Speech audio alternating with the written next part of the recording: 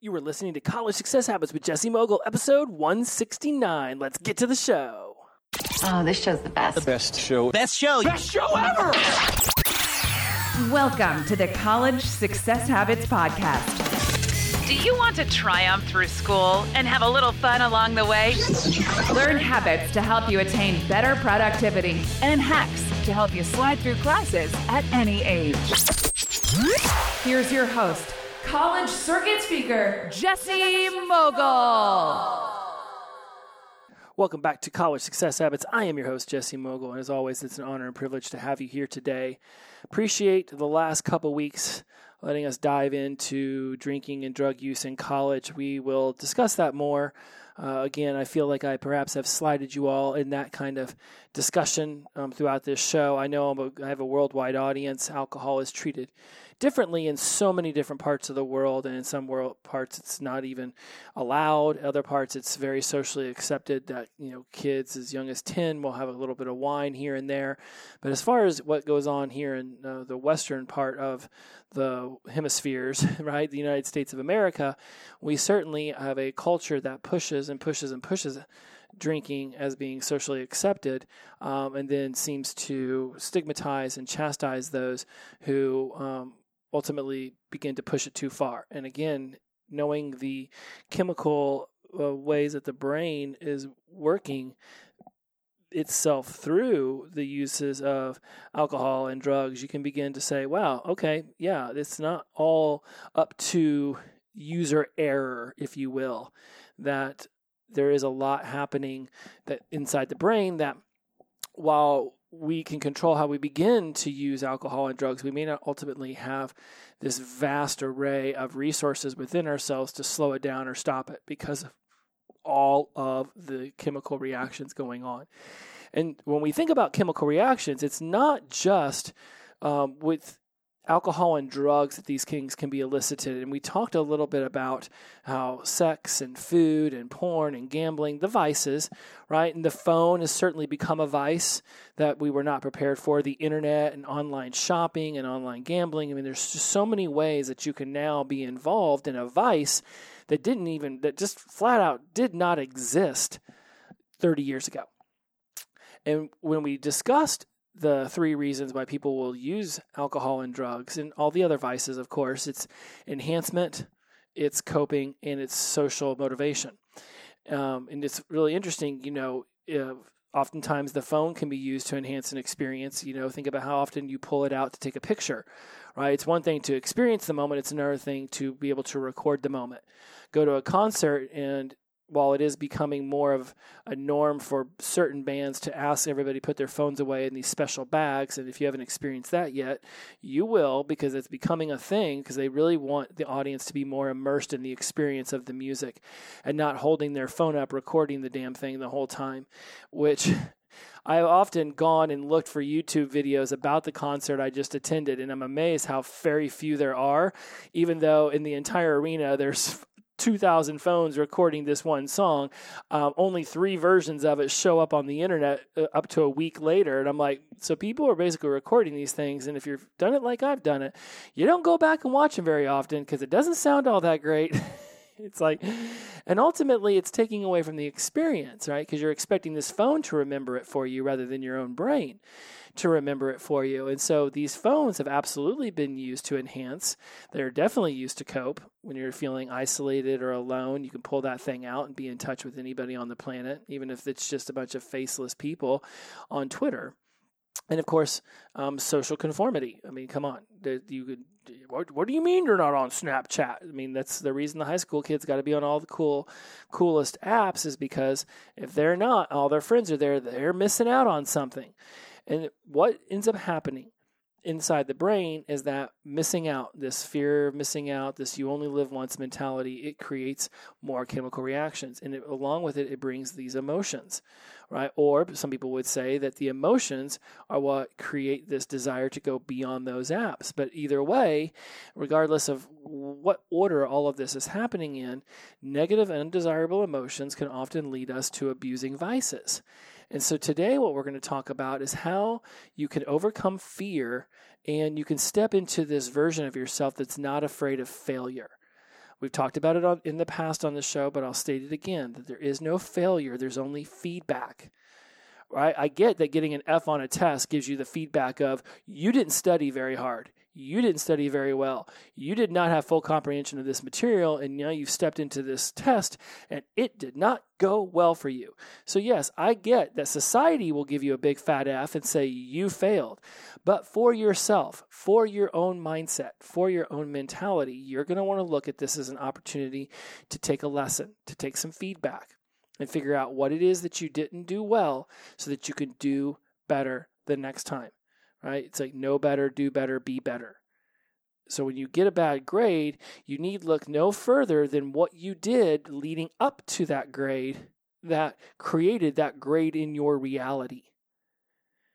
You didn't go to the library. You tried to study at your apartment, and your roommates kept coming in. They were playing video games out in the living room, and there was people drinking, and there was noise, and you kept going out there and having some drinks and taking cigarette breaks or bong swats or whatever it might have been. Like, got an F? Let's see how I prepared for this test. Skipped a bunch of classes, didn't read the material, barely studied my notes, and got intoxicated the night before the test.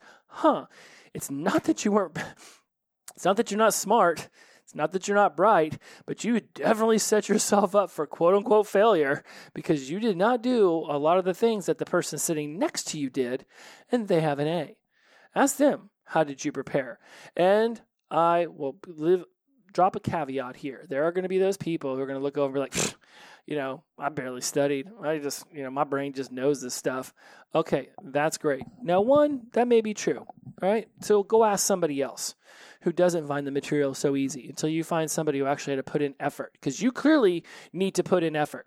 So don't listen to the person who claims that they don't need to put in effort. You go find the person who did put in effort and then ask them what they did, because you don't need to be taking advice from, the brainiac who just magically knows so much awesome stuff about 18th century French architecture.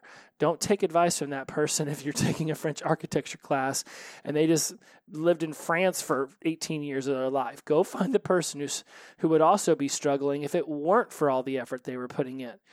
And two, that person could be lying to you and just straight up telling you how easy it is, but in reality, they're back there busting their ass. But they want to come off as someone who just sort of, oh man, I don't even have to try and I get A's.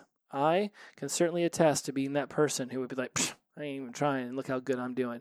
And secretly in the background, I was busting my ass out on this project. I was studying tons. So don't allow that person's response to, man, I see you got a good grade, I didn't.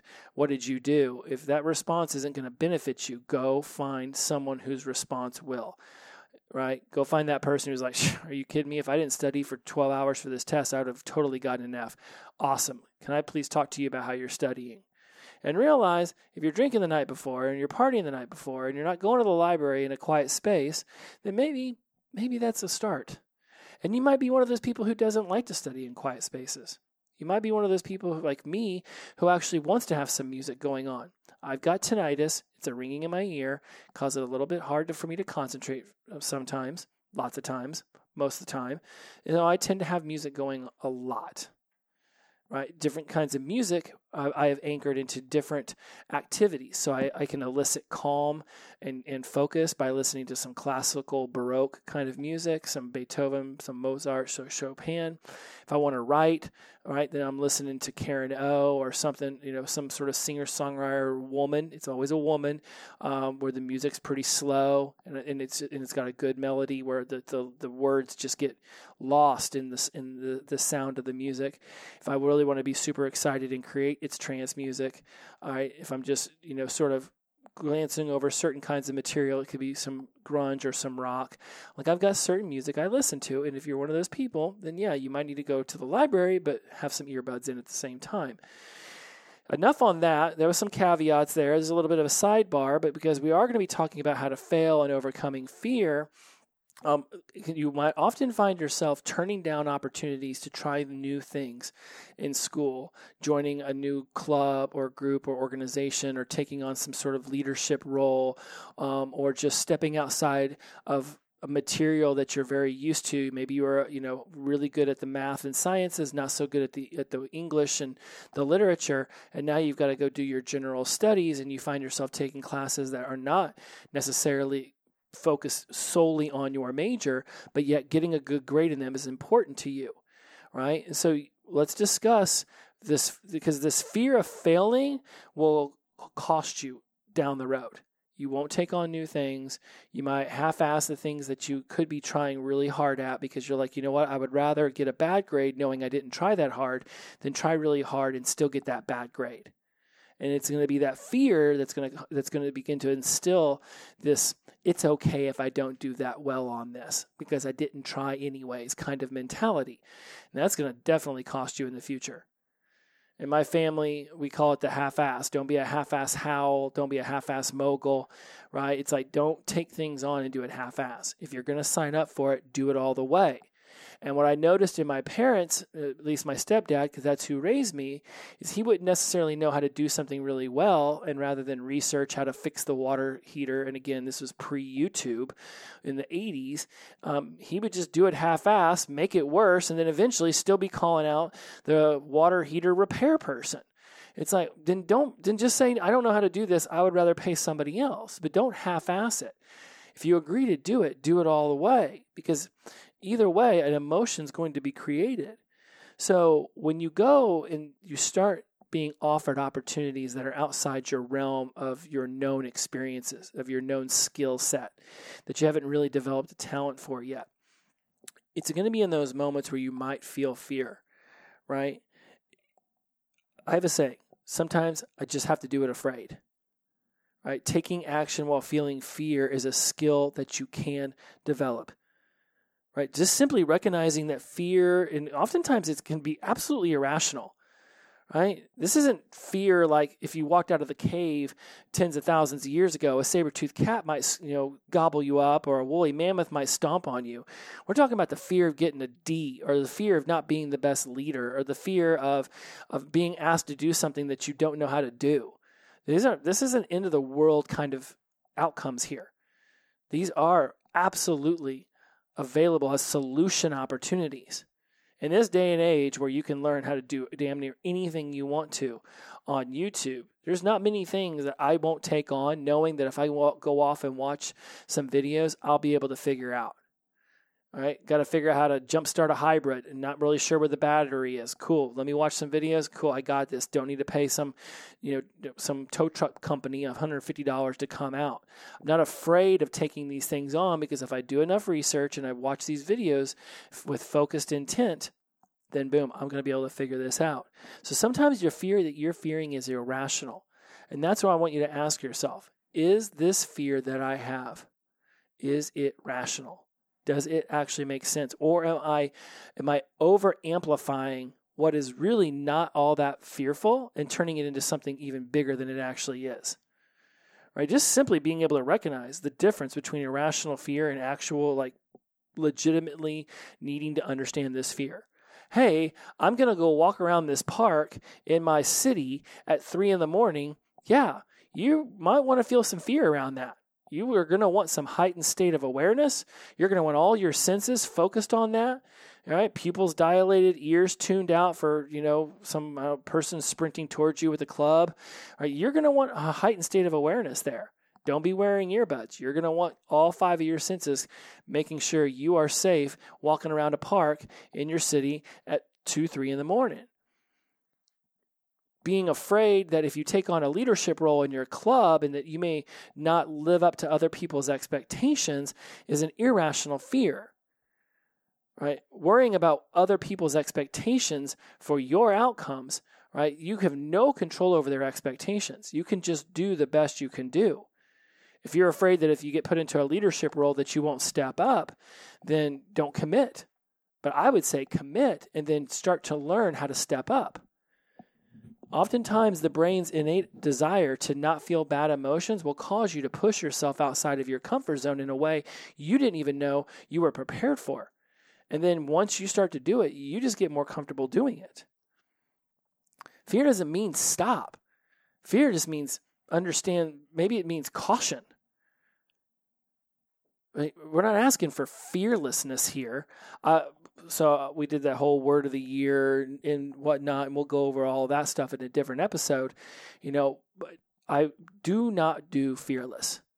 I want to feel some level of afraid. I want to feel some level of trepidation, worry, concern, fear, whatever word you want to use. I want to feel these things.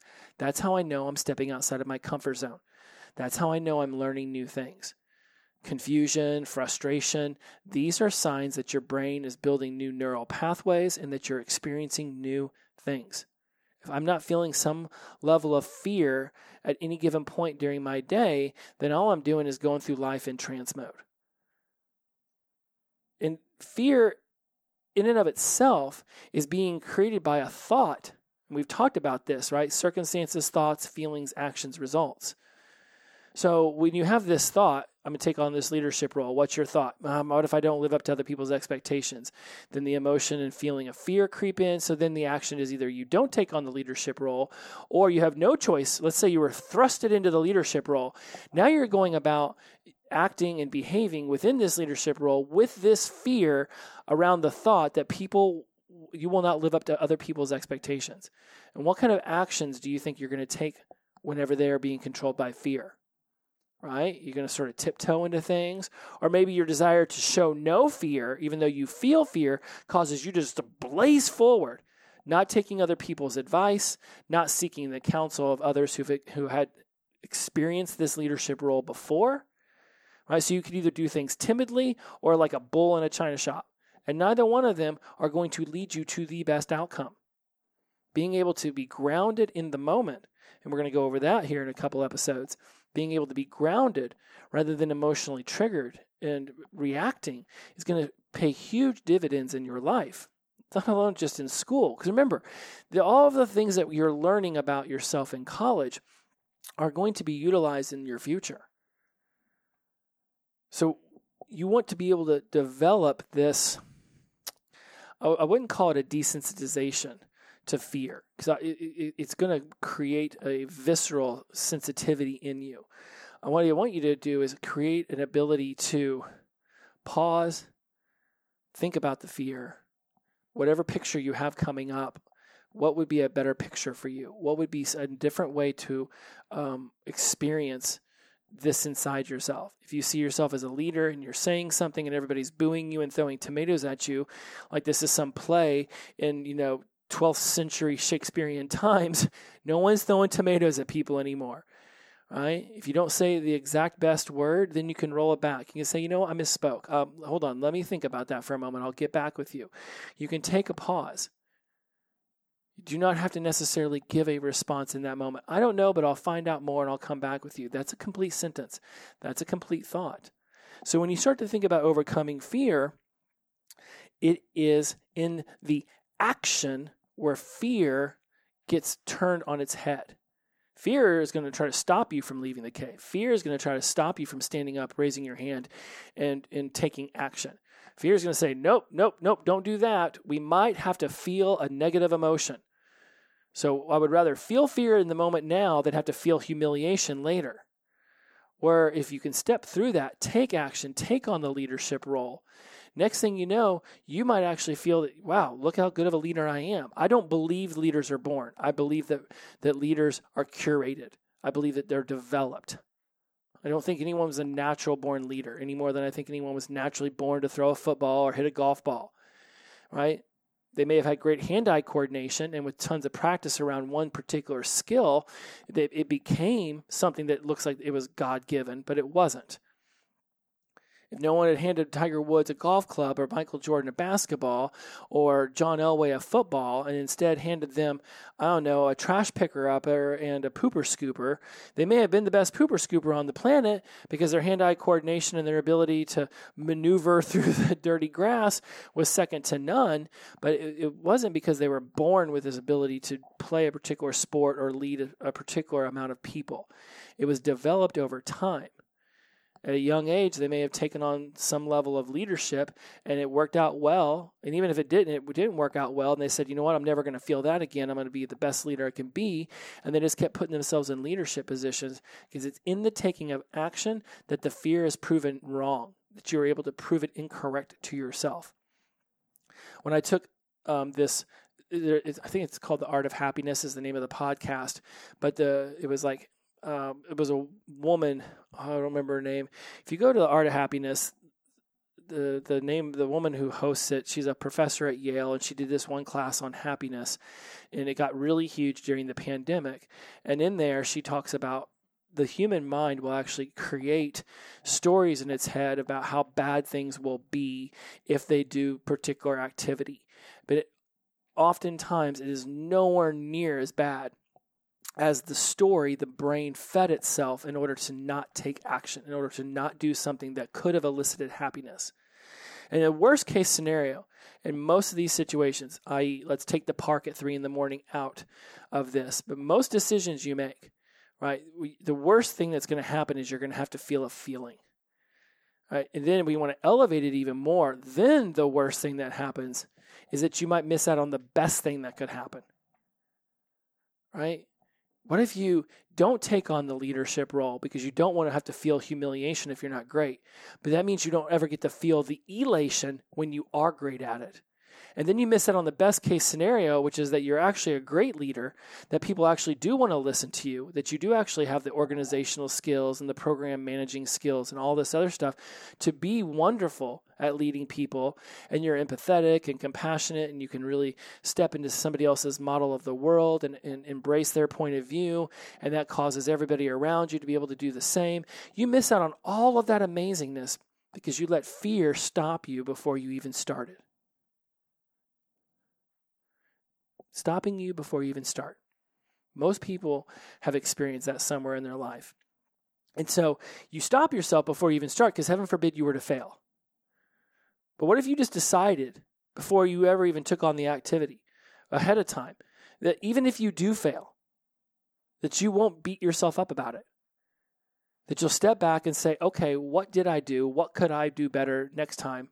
Right? We have this thing in my coaching where I call it good, grow, great. What did I do good? Where can I grow? And what did I do great? And being able to run your life through this filter of good, grow, great is going to pay huge dividends. Because it allows you to really, when I say that there is no failure, that there's only feedback, it's in these feedback opportunities that you can actually really deduce what it is that you did. If you're looking at everything that you did as a failure, it was a failure, it was a failure, it was a failure, it was a failure, it was a failure, then you don't really ever get to stop and really ask yourself, well, what did you do good? Where did you leave something on the table? Where can you grow? And how can you be great next time? That's what I say about there is no failure, there's only feedback. But you have to put yourself in a position to actually hear the feedback. If all you want to do is focus on the where you did things wrong, then you're already using the wrong word. Wrong is the wrong word. It's what did you do good? Where can you grow?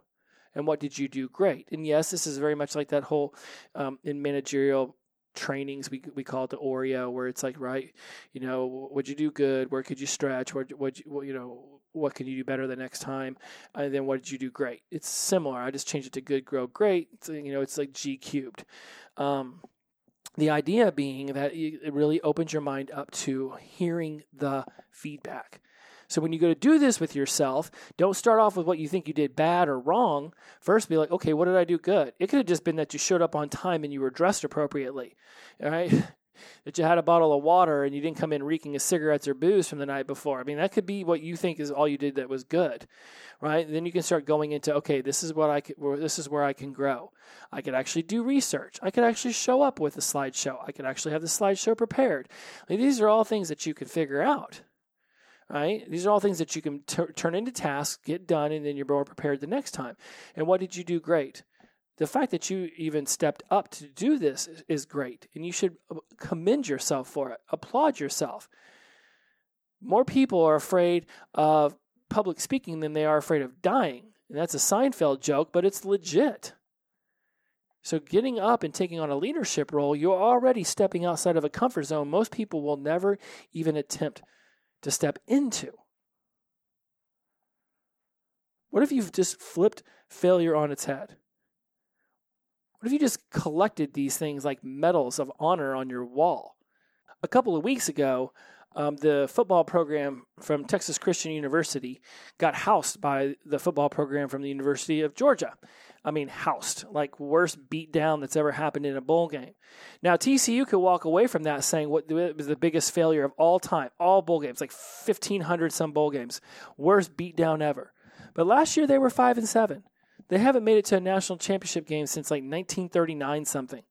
They're like the little engine that could. And yes, when they got to the top of the mountain, the big old mean giant had no problem smashing their little train car up to bits.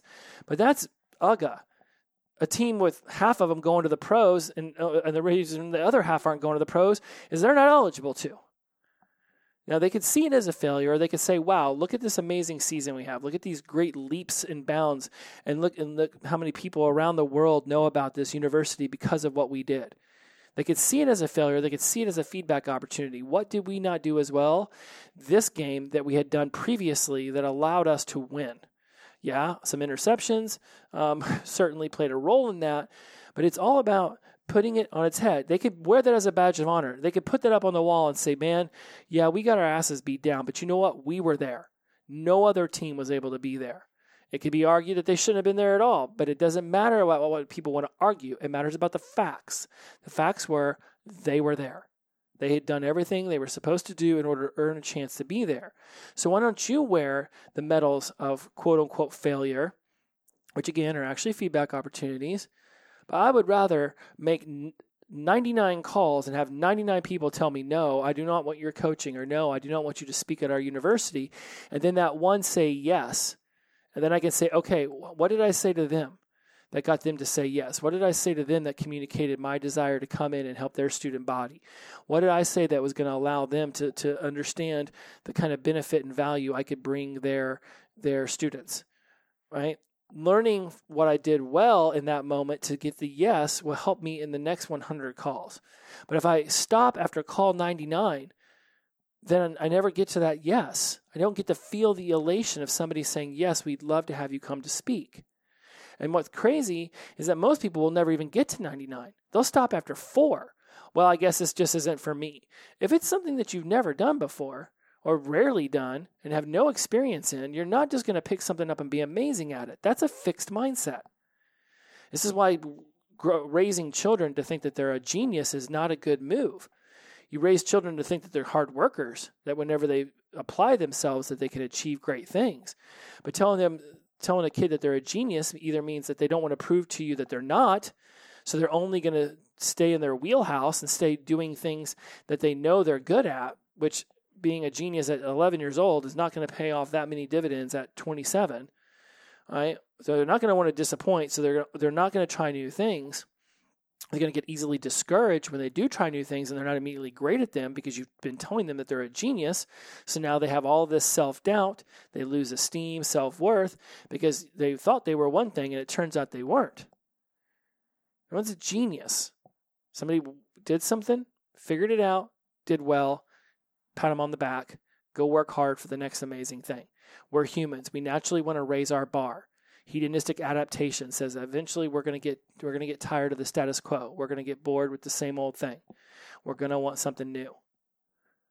Right? If you're afraid of failing, then you're not going to try new things. Wear your perceived failures as badges of honor. Utilize them as feedback opportunities. Move through the fear. Sometimes you just have to do it afraid.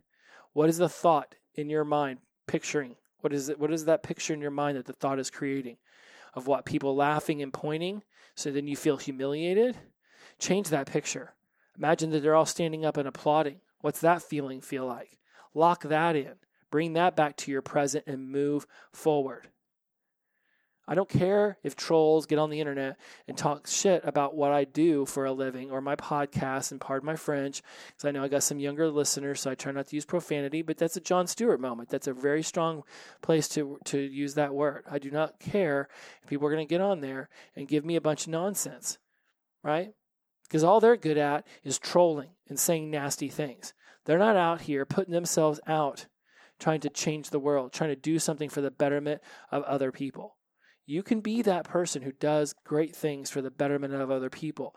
And naturally, if you help others get what they want, you will get what you want. But if you're afraid to step up, and then you let that fear hold you back so you never get to feel the elation, you never get to achieve the amazing thing. To me, that's the biggest failure. To never fully create my meant to be in my life, to never reach my fullest potential. If I'm on my deathbed and somebody's like, what's your biggest failure? I would say never reaching my fullest potential because I allowed fear to tell me what I could and could not do. Don't do that to yourself. Don't do that to yourself. I would rather feel a negative emotion for a minute and then down the line be able to feel the amazing positive emotion than to just never feel either one. Because what's funny is that fear's not going to stop coming around. And in fact, the more you give into it, the more resilient it becomes. So before you know it, even things that you are good at are creating fear inside of you. Fear multiplies. But you know what? So can confidence. It's just on the other side of that fear. Risk your comfort zone, and everything you desire is right around it. I can assure you, everything you desire is on the other side of risking your comfort zone. We'll see you next week. Inclusivity over exclusivity, the power of positive energy. Now, we'll see you next week. Bye-bye.